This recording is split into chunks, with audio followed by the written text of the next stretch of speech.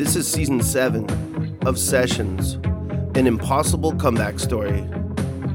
This podcast is brought to you by Hustler Casino and PokerAds.us. This year, we play the game smarter, with more patience. And we keep a close eye on those who have stood in our way, those who have infringed upon our journey. Doesn't matter how long it takes, we're gonna make it across that chessboard. And when we do, we're coming for you, Nits. Every last one of you. Bonus episode, Freaking Out with Trevor Savage. Trevor Savage is a 40-year-old man, lives in New Jersey. I met him, I believe, at the beginning of 2020. It might have been the end of 2019. He was listening to my podcast, and he signed up at patreon.com/DGAF poker player to show his support. And then he became a pillar of the community that was born during the pandemic called DGAF Community, him and his wife Jody. And he became a friend, and we've spent a good amount of time together. He brings his family out to the West Coast, occasionally gets an Airbnb in San Diego, or we've met up in Vegas as well. And he is a genuine dude, a friend. He is perhaps the most prolific American poker player in history. That sounds like hyperbole, but you'll hear in this conversation, which the audio isn't the best, but I believe the content is good enough to put out. He went 18 years, not only without ever having a losing month, but without ever having a month where he didn't win at least 5K. 18 years straight. That's a lot of months in a row. I don't know if anyone else can say that. That's just an aside. The point of this is he's a human being who has a mental cycle like all of us. He does not have a severe mental illness, but he deals with anxiety and panic. And we're going to talk about that a little bit. He reached out to me a few weeks ago, maybe it was a couple months ago, and just wanted to talk and just needed a little bro therapy. And I was happy to do that for him. We'll mention that in this conversation. And what made him reach out to me more recently, just I believe yesterday, was he was listening to my podcast sessions, the private drops that the patrons get. And he was thinking, wow, this guy, DGAF, went to the emergency room thinking he was having a heart attack, but most likely it was panic, it was anxiety. And he did something very similar just a week or two ago. And he wanted to talk about it and try and offer some advice to the world. Anyone that deals with similar mental issues. And we all deal with something. And I said I'd be happy to, do a Zoom call, and let's hear what he has to say. I'm with Trevor Savage. Trevor, it's been a while. What's going on with you, man? Yeah, it has been a while. First of all, we're just the biggest boomers of all time trying to get this set up, obviously. So now I'm just going to be very concise with my words, which is very difficult for me because I'm a very talkative person who likes to just talk for hours. So I'll be very concise with what I'm saying. Yeah, we struggled for about 30 minutes. It was actually a nice little comic relief for me. But yeah, let's get to it. You reached out to me yesterday and said, can we do a pod? I also was in the emergency room in the last few weeks. What's that about? Yeah, so I figured it was a good time to do a pod based on hearing you go to the emergency room, also me going to the emergency room a couple weeks ago. And so I kind of wanted to talk a little bit about anxiety and panic and kind of what I've been through over the course of my 40 years on Earth here with anxiety and panic. That's kind of where I wanted to start the conversation, kind of just give you guys a little backstory of my history and kind of the things that I do to manage it, the kind of the journey that I've had through it, and maybe hopefully provide some helpful tips for those out there who might be struggling with the same thing and not even realize they're struggling with it. Right. Uh, Why'd you go? Let's start with why you went to the emergency room. Okay, so I think that's a good point to start. Except for I think we need to go back a little bit in history to because there's been previous situations that have kind of led up to that. So the first time I ever had a panic attack or felt like intense anxiety, I was actually 6 years old, and I have a very, very vivid memory. As if anybody's heard me talk before or heard me talk about poker and the memory that I have of poker hands, my memory is very, very strong, and I have the type of memory that feels things from the past. So if I close my eyes, I can put myself back at being 6 years old. It was Christmas Eve, and I found out that you could die, and that was a huge trigger to me at the time. And I just immediately started to panic and feel super anxious. And my mom was able to calm me down. At the time, obviously, I didn't know it was a panic attack or anxiety or anything like that. But that was my first kind of taste of that type of feeling. And then fast forward, I kind of as a young person in my like 11, 12 up until 23, I used marijuana and other drugs to kind of make me feel normal through those feelings, through feeling anxious, through like social anxiety, through all that. Like it just made me feel normal, and that's kind of what I used every single day as a coping mechanism for myself. And then I had my next real bout with panic when I took too much mushrooms in college. I had been drinking and smoked a lot of pot, and then took way too many mushrooms and kind of had a full-blown bad trip that was basically a panic attack. And I would have flashbacks of that event for the next couple of years that would trigger me heavily. Again, I didn't realize that it was a panic attack, or didn't know that it was anxiety. I didn't have any label for this type of thing. What's interesting, you said flashbacks. I remember people always saying with acid, with LSD, you can have flashbacks, but with mushrooms, you can't.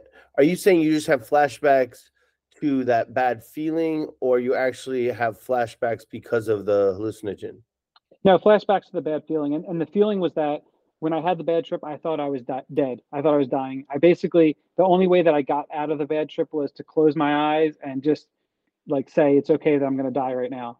Like I saw white, and then I saw like a clock ticking, and I said, I'm sorry, mom. And I just had to like surrender to death basically. And you'll see a pattern here that the fear of death was always a mega trigger for my anxiety. It started, when I was 6, and then that was how I felt from there. And then when I would get the flashbacks and the panic attacks, I would flash back to that moment of feeling that fear of death and feeling that I felt, and I would start to panic. I would get disassociation, so I would feel like everything was fake around me, like it wasn't real, and then I would start to panic. But none of this really hit me that it was something that was labeled as panic or anxiety or any of these things until I was 30. And when I was 30, which is almost exactly 10 years ago, it was on December 29th, 2013. I'd been feeling all these feelings in my body. My chest was constantly heavy. I'd have this feeling in my throat that was, the only way to describe it is it would, like I was losing my breath constantly. And it would trigger me, and I'd start to get worried and nervous, and I'd think about death, and I would think I'm going to be dying soon.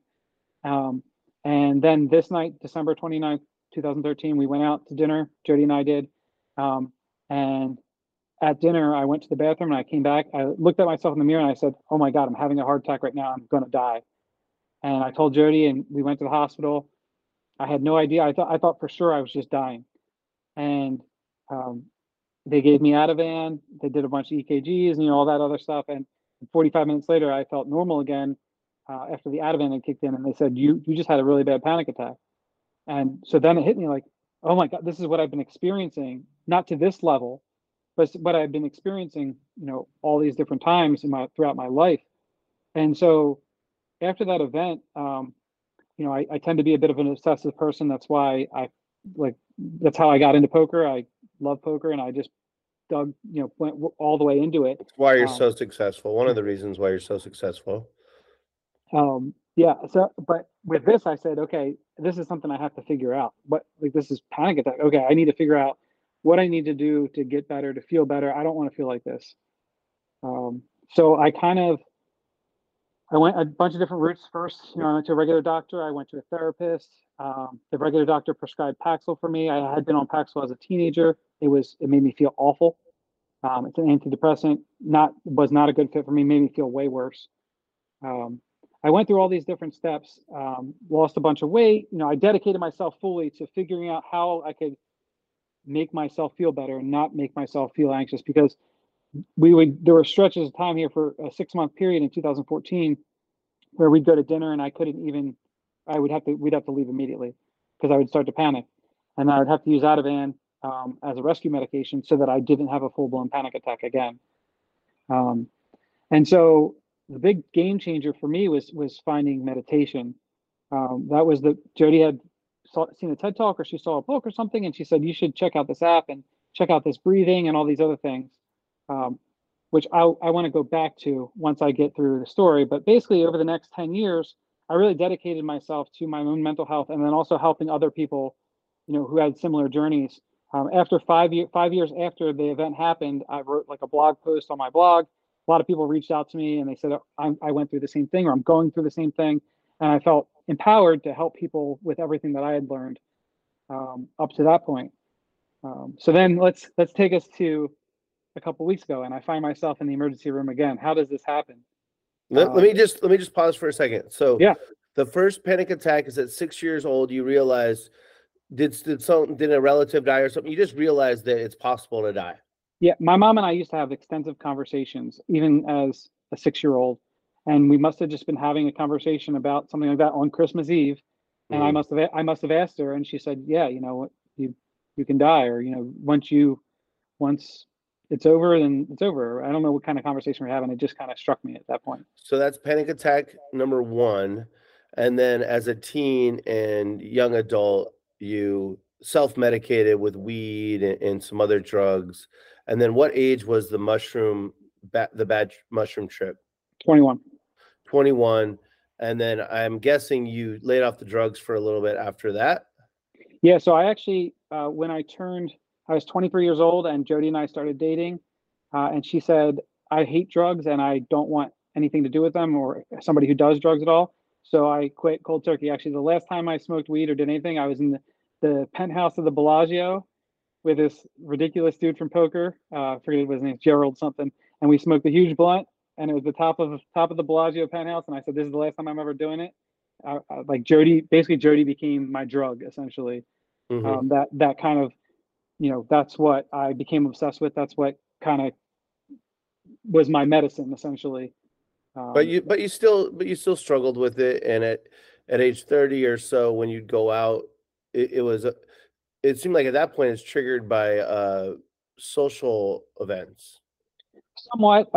It was more so I would just get these feelings in my body and I wouldn't know what to do. I would have no idea how. I feel this like overwhelming chest pain, or I feel this pain in my throat or in my head or on my temple or all these other places. And I wouldn't understand how to figure out, like, why is this happening? And like, I would try to get rid of it. And same thing with the thoughts in my head, so like immediately the thought would be, okay, I'm dying, or I'm going to die soon, or when I die, or will I see my kids grow up? And then they start to spiral and spiral and spiral. And I had no context for how to compartmentalize them and like put them in the nice little place that they're allowed to be there, but also that they're not overwhelming me. Okay. And then you found meditation that served you very well. Now you're in your 30s, and then you started helping others with it. Because when you're going through it, you feel like you're the only one. And then when you like are brave enough to share it, everyone's like, yeah, I got shit too, man. Like I can relate to that. And then you guys had a podcast and where you were helping people and you were just spreading the word about mental health, and that it's like fine to have issues and there's different ways to work through them. You've been on antidepressants, you meditate. For those who don't know, Trevor is a life crusher. He's one of the most prolific poker players in history. I don't think that's even an exaggeration. How many months in a row did you go where you won 5K or more? Well, it was, I guess, almost 18 years straight, basically. And then last December 2022 was my first ever losing month. I lost 7K. Yeah. So 18 years in a row of winning 5K or more every month. I don't think there's anyone else. I mean, maybe you have a friend, maybe Greg Merson's done that or something. I don't know, but anyways, that puts you at the top, and he provides for a beautiful family, and so I just wanted to get that out there so people know that it's both. You're this fucking crusher, but you also deal with shit because you're a human being. That's the human experience. And so now it's been set. What I want to say is you guys stopped doing your content a little bit ago, and I was wondering if that might have played a role in this. But you tell me how you ended up at the ER. Yeah. No, I don't think so. I mean, I think the content was great, and we miss doing it from time to time. There's certainly a cathartic part of it, being able to sit down and talk to one another about whatever's going on. But Jody and I still have extensive conversations all the time. Obviously, other people are not hearing them, but it certainly, I don't think it played a part in this at all. Generally, it's important to note here. Not generally, it's important to note here. I have very bad seasonal depression. I live in New Jersey. It's dark and cold throughout the winter. This November, December, January are always particularly difficult for me, and they always have been. I don't know how much that's correlated to my first panic attack being around Christmas time, but I've always had a negative relationship with that time of year. Over the past 10 years, there's been years that have been better because I'm very aware of it, and I can try to use these coping mechanisms and do my best, but it's still hard. It's still just immensely difficult for me to not get down and not feel prolonged stretches of negativity. And I think it's an important thing to note here is like, for people who do struggle with anxiety or all these other mental health things, there can be triggers. There can not be triggers sometimes. Sometimes you just feel crappy. Sometimes it's just part of your cycle, all these other things. But yeah, so this winter was particularly tough for me. There's also there's other life things going on that I don't really want to talk about, but it's like, anytime there's kind of a struggle internally with things that are going on in your life that you feel very, that are very important to you, then it's easy for that anxiety to really creep in, and you kind of forget about the coping mechanisms that you're using every day. This winter in particular, I actually have been the best I've ever been with my daily task sheet of, going to the gym, eating healthy, meditating, like doing all those things that are on my list, which has really saved me in a sense, but it's also been incredibly challenging for me in general. So in December, I kind of differentiate between panic and anxiety attacks. Just for me personally, and this is not like a scientific definition, but I often get anxiety attacks at night when I'm sleeping because my fear of death is so strong. And when I'm falling asleep, I don't have the ability, when you're in that state between asleep and awake, you don't have that ability to use those tools that you have normally during the day. Same thing when you're tired and you haven't slept enough. It's much harder. Behavioral therapy, the rational motive therapy, just thinking rationally that it's going to be okay. Exactly. You don't have those tools. And so I'll have a lot of situations where I'll be sleeping for an hour or two and I'll wake up feeling super anxious about whatever I was thinking about in that hour or two where I'm falling asleep and I'm like half asleep and I'm not controlling my thoughts. Not you can really control your thoughts, but I'm not compartmentalizing them correctly. So in December, I had 2 of these events, but my ability to handle them is very good because of the experience that I have of over 10 years. So like I have a system, I feel this, I wake up, I drink some tea that I like to drink. I take some deep breaths. I go through this step-by-step process, and then I get back in bed, and usually Jody kind of has to just hold on to me a little bit, and then I fall back asleep.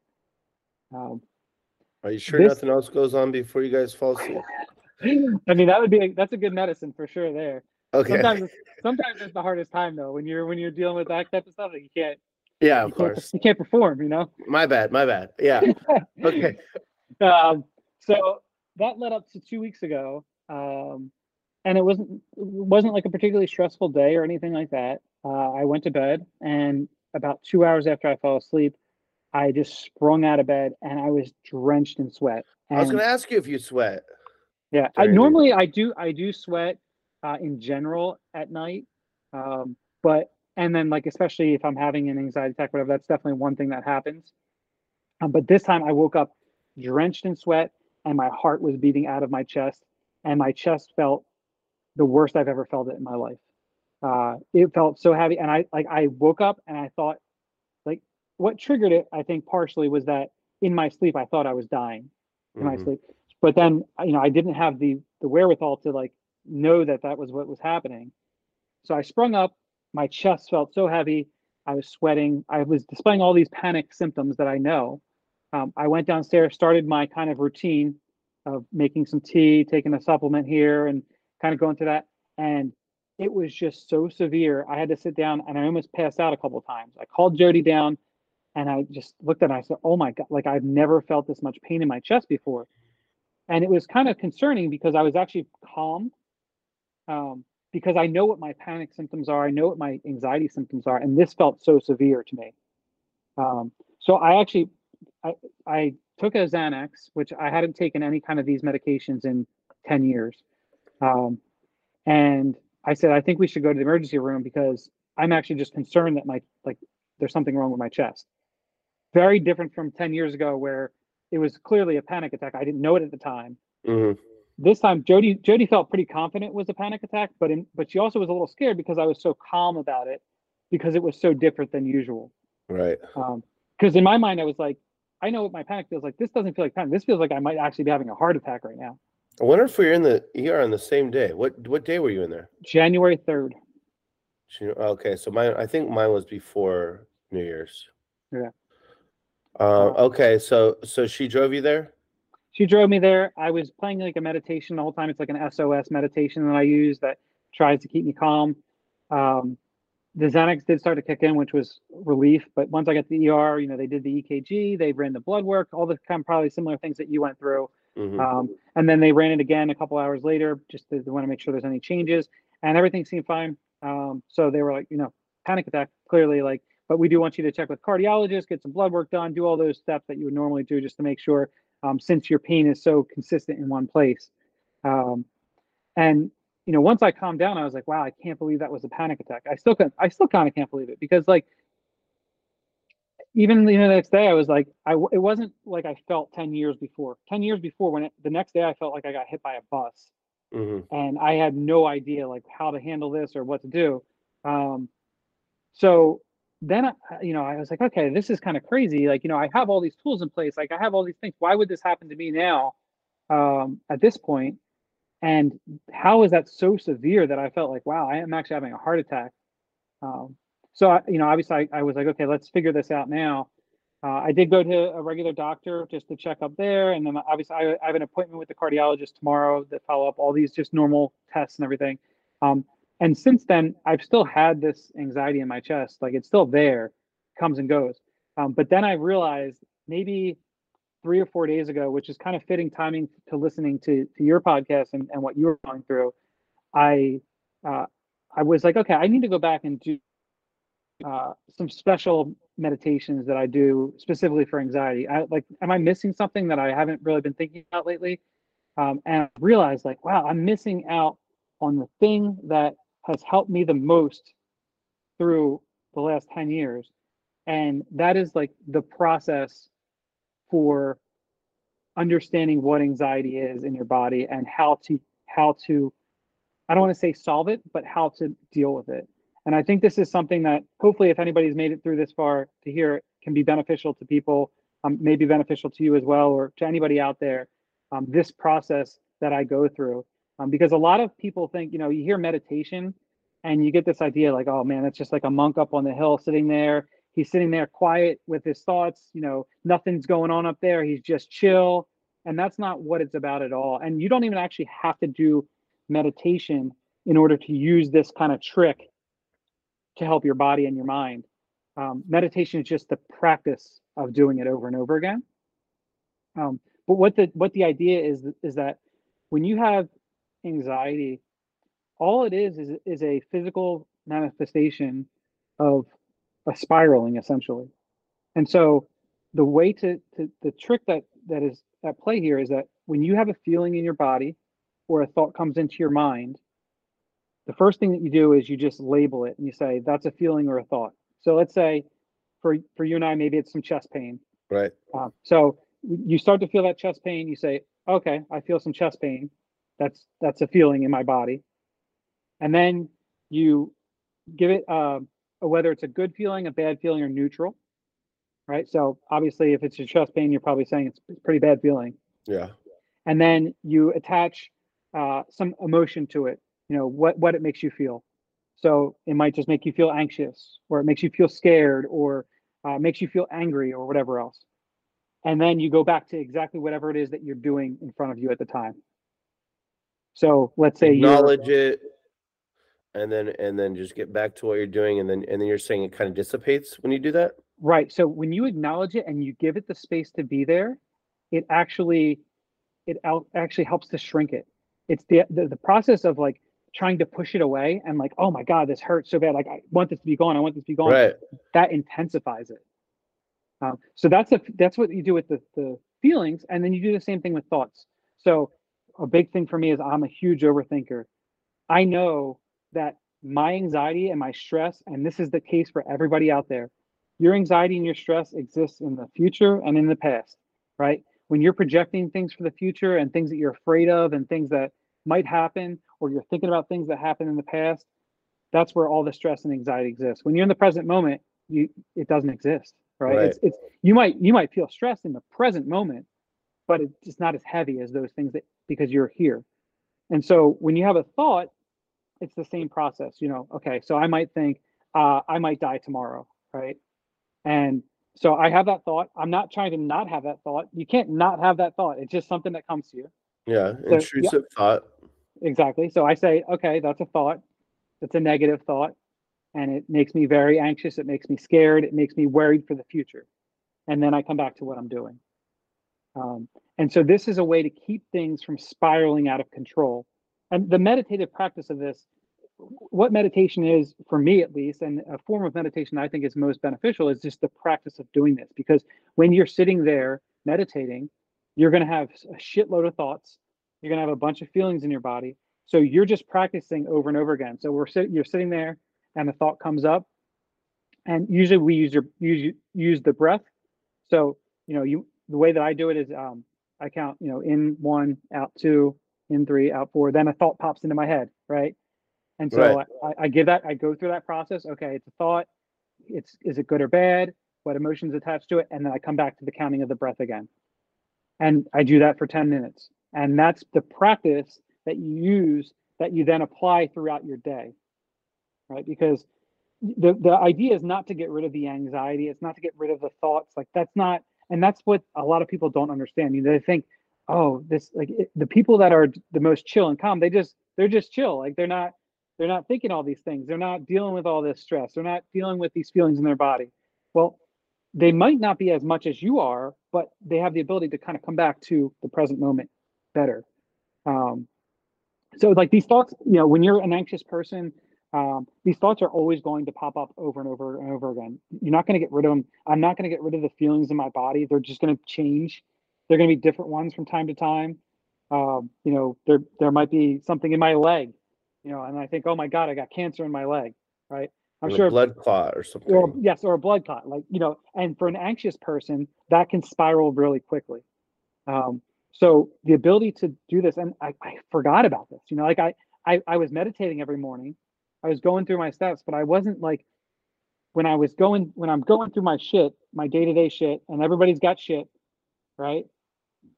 I wasn't just, instead of just like, okay, this is a thought that I'm having, and like, let me go back to what I'm doing right now in the moment. Instead, I was just spiraling hard and not even realizing it, and just allowing this to build up. And then I got the physical manifestation of it back, which was this insane feeling in my chest. That kind of zonked me back into, this is the reality of like, I need to figure this out again.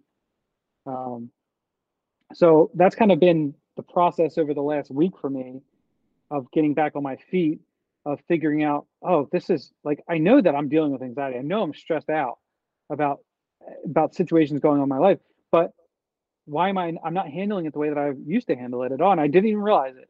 And it wasn't intentional. It was unintentional. But that's like my key recipe that hopefully can help other people as well to figure out how to be in a good place when they are starting to spiral, or just in general daily life. Anybody can use it. It's not like you have to have some major issue in your life to use it. Um, so yeah, I mean that's the main thing. I guess the other thing I want to point out too is like, we all have different triggers and we all have different traumas. And like, one thing that you've said recently, I think that's really important, is obviously to focus on the things that you do have, not the things that you don't have. Um, but there's, as you said, you mentioned like I have like a lot of things going really well for me in my life, and like I have so much to be grateful for. But it doesn't negate the fact that I struggle with other things, and a lot of people are in the same place. It might be a financial thing, and that's it's a financial thing, or like a family thing, or all these other things that people are dealing with. But everybody is dealing with something. The severity of it is different, and how they deal with it obviously is majorly affected by their childhood and all these other things that you've discussed at length. Um, so obviously just finding understanding for people is really important. And the more that you individually find understanding for people, and understand that they might be going through something too, that is a lot easier for you. It makes it easier for you. Helping somebody else, those type of things take the weight off of your shoulders a little bit more, and they make for a better world probably. Yeah, losing perspective is my biggest issue. And yeah, when I'm on, I have understanding for everyone, including myself, and I can handle pretty much anything. But then when I lose perspective, and I fail to think about why someone's acting the way they are, or why that little thing they did drives me so insane, that's when it gets bad for me. I will say that I think it's okay. We both went to the emergency room. We both felt like we were having heart attacks. I've done it 3 times, and during very stressful parts of my life. And it's okay. It's good to get that reassurance that they say, no, your heart's good. Yeah, you could be healthier, but do you have a history of heart attack? And if you don't have a history of heart attack, and especially you lead a much healthier lifestyle than I do, and you're 10 years younger. And if you don't have a history of it, then you kind of get that, oh shit, my mind was really playing tricks on me. The stress, like you said, was manifesting itself into pain and all these weird symptoms. And the last thing I want to say is be careful when you go on the internet and you start self-diagnosing, because man, that's when it gets really out of control. Yeah. Yeah. Yeah. And like, I'm not upset that I went to the hospital at all. I think it was the right decision at the time, based on the way Yeah. that I was feeling, and based on, my symptoms and everything. Like I'm not upset about it at all. And obviously it also just kind of locked me back in. Oh, like I'm super healthy. It was just a mental thing. It's a thing that I was feeling in my body at the time. I'm surprised that my panic and my anxiety got to that point based on, but then in retrospect, realizing that I actually wasn't handling it the right way. Because in my mind, I'm thinking, okay, this December, I'm super focused. I'm going to the gym. I'm meditating, and I left this part out of the story. But 4 years ago, I decided to stop drinking also, because that was a individual decision, because I knew that my anxiety was triggered heavily by alcohol. So 2 or 3 days after drinking, I would have the worst anxiety possible. So I made that decision on my own at the time, because I knew that I didn't want to have that anxiety trigger there of alcohol. Um, and it's been a good decision for me. But now I'm also realizing like sleep is another big one for me. If I don't get enough sleep, my anxiety is so much worse, and I have to be super cognizant of that. So I make sure that I get a bunch of sleep. And the other thing that I want to put out there to the world as well is that therapy is a great solution for people, and it doesn't even have to be a solution. It's just a great maintenance thing for anyone. Just because you go to therapy doesn't mean that Yeah, there's I was something going to wrong with challenge you you. on calling it a solution, because Yeah, there are okay. no solutions to being human and having something to deal with. For sure, for sure. Right. I don't want to say solution. I just want to say like normalizing therapy as a part of people's lives is incredibly important, because most people only think you go to therapy when there's a problem. It's just so valuable to talk to someone and get things off your chest and be able to be completely open and transparent about what you're going through, and have them provide some context for you. Um, and so I couldn't recommend it more. I couldn't recommend it more for couples. if you could have the greatest relationship ever, it still helps to have someone to talk things out and find understanding for your partner and have somebody there to navigate that as well. So I think it's really important to normalize that, and also to be very intentional about it. Like if you're going to go to therapy, uh, make sure you find somebody that's a good fit for you. Do a lot of research, ask a lot of questions, be Right. really hands-on about it. Similar to when you said you were given Paxil and it made you feel worse. For some people, the first antidepressant they get won't work, but then they'll find one that works or a combination that works. And for many, like yourself, you're gonna find that like exercise and routine and sleep works the best, and laying off substances. So yeah, just keep going until you find what works for you. Exactly. And don't be afraid to reach out to people either. A lot of people who are struggling with anxiety or depression or all these other things, they are afraid to talk about it because they feel alone, but really they're not. Like this is people, so many people, especially now. I can't tell you, when I went to the ER, the woman, the nurse that took care of me, she was very nice, and she said, "I can't tell you how many people have come in the last 10 days with the same exact symptoms as you." And we go through the same process. So this is a very common thing right now. The world is massively overstimulating. Hmm. We have things at our fingertips constantly. There's constant reminders of not being good enough. There's constant reminders of pressure. All these things that are happening around us. Um, I would highly recommend anybody out there read a book called Lost Connections by Johan Hari. It's actually a book that I've studied like at length. I actually, back when we had the community forum, I actually put detailed notes. I think I still have the detailed notes. If anybody wants them and doesn't want to read the book, I have no problem sharing them. But it's about the 9 kind of causes of depression in today's society, What's the and name of the kind of book again? lost connections. Lost Connections. Um, and especially in the state that we're at now in 2024, we're 4 years removed from the pandemic, the start of the pandemic, and the ramifications of that for mental health. We're going to be feeling them pretty hard in the coming future. Our kids are going to be feeling them very hard. And so figuring out solutions, so not solutions, but figuring out ways to handle these situations in a healthy way is going to be vitally important to the future of our country and to the future of everybody, the civilization. And Yeah, I don't mean that to be dramatic, but I see it in my own house with my own kids, and I'm sure you do as well. And that's the hardest part. yeah, Teenagers are already hard enough to deal with, and then when you're dealing with people who have been through what we've been through, it's going to be a lot. agreed. And I know you got to bounce. Uh, I'm okay if there's anything else you oh, want to talk oh, about. oh, okay. I I made thought you. some, yeah, we made Okay. moves. Yeah, so I kind of got away from interviews. I've had a busy schedule for the last 7 years, and the last 2 years it's just gotten absolutely insane.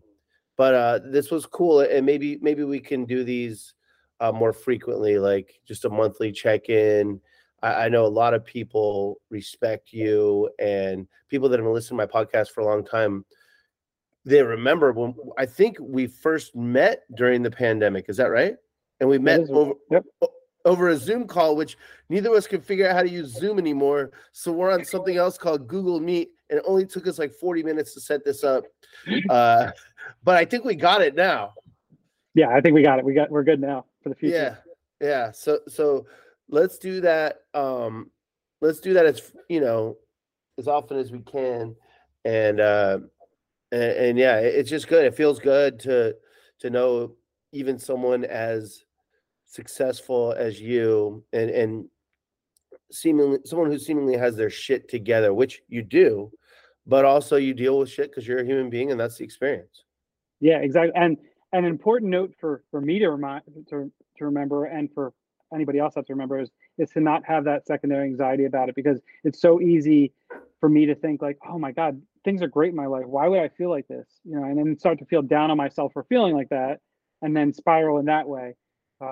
So that's always a good reminder to yourself and to anybody out there as well.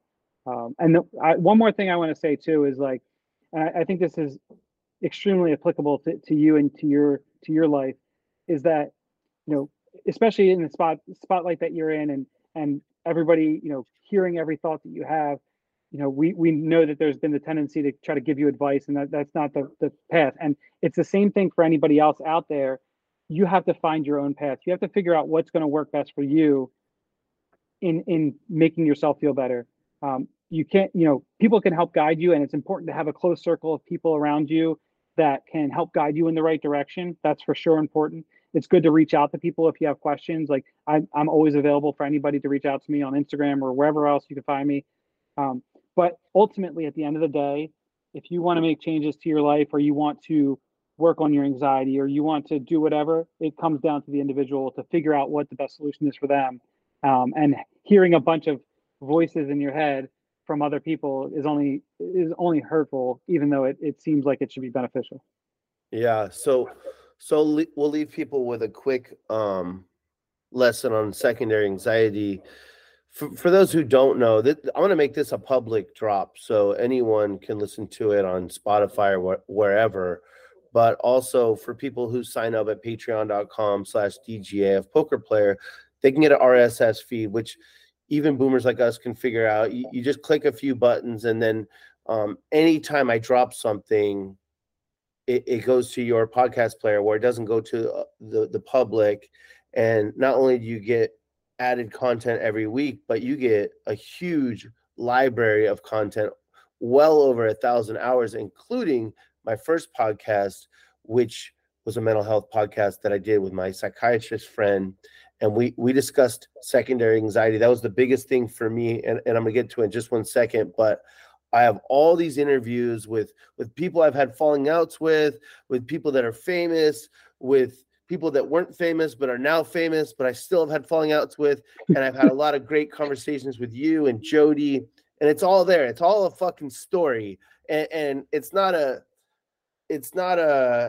manual for anything. It's just might help you in some way, if just to entertain you a little bit. But getting to secondary anxiety, I started working for my friend David, psychiatrist, and I was learning like basics of mental health. And then when we started our podcast called Solicited Advice Podcast, we would just do like some basic concepts each week. And breathing was huge for me, learning to do focused breaths. I do it. I have my kids do it.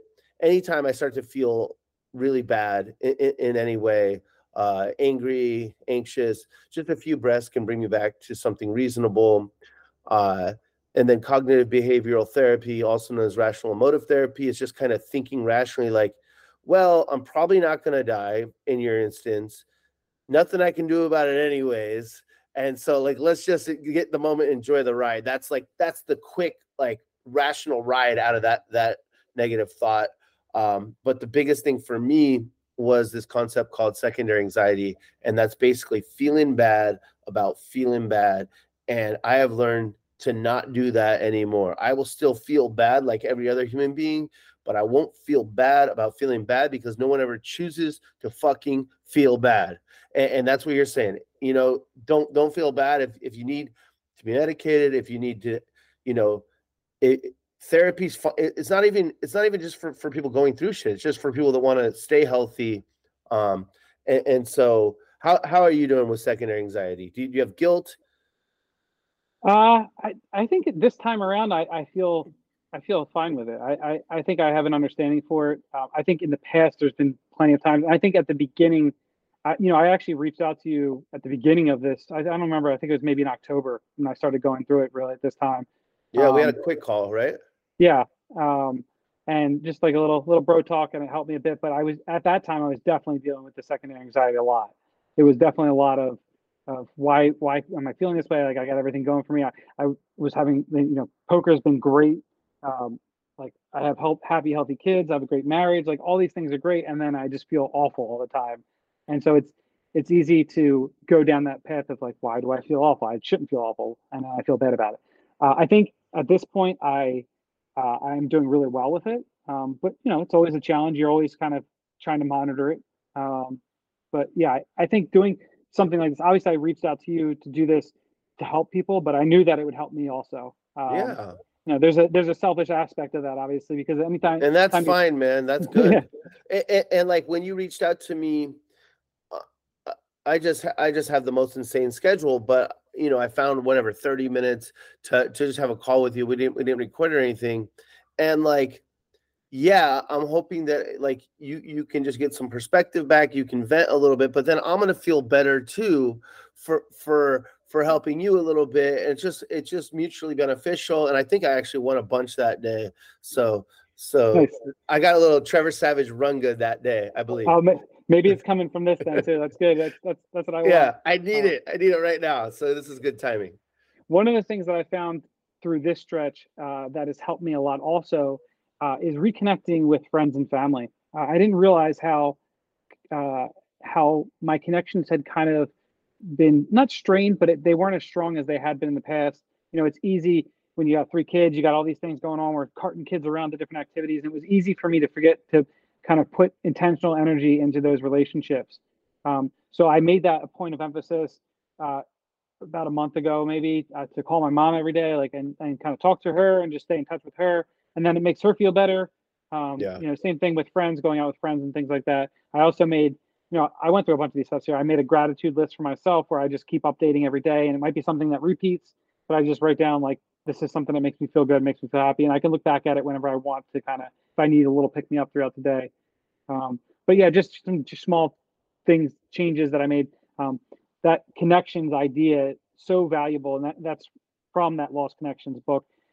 When you're going through these types of things, it feels so easy to isolate yourself and to just not talk to people. You don't want to bring other people down. You don't want to be a negative drain on society or your friends or your family. But having those connections is so important to your happiness that it's really just something you have to intentionally do, and it's hard to do when you're feeling so down. So we're gonna leave people with that. We had similar experiences. You're healthier and younger, so yours was actually a little more irrational than mine. My trip to the ER, but I don't have any history of it of heart attack. But we both were just spiraling mentally, and it manifested as you said. So I'm glad we did this. But where can people? You're the most efficient human being I know. Where can they reach out to you? I honestly can't have people reach out to me. I don't have the bandwidth for it, but where can they reach out to you in case they want to follow up on some of this stuff? Instagram is probably the easiest place. My name on Instagram is Trey Momey. It's Tremomey. That's probably the best place, I would say. And if you guys take anything at all from this, 45 minutes or whatever we talked, is the little trick that I gave about being able to see your thoughts and feelings. I think it's just a game changer for people. And if you can learn to implement it, I think meditation is the best way to practice it, but you don't have to meditate to do it. If you can take that trick away from this podcast, I think and you don't have to have anxiety to use it, right? Because everybody Right. has a tendency to over think things or feel things in their body. And it's just a game changer for me. And it's very similar to what you do with the focused breathing. All it does is bring you back to the present moment, and that's so Right. important. And that's my goal in life is to be present as much as possible, because that's the way to feel, that's the way to live. And if I can do that, then I think I'm going to have a pretty damn good life, and that's my goal. Yeah, I like an 80-10-10 split.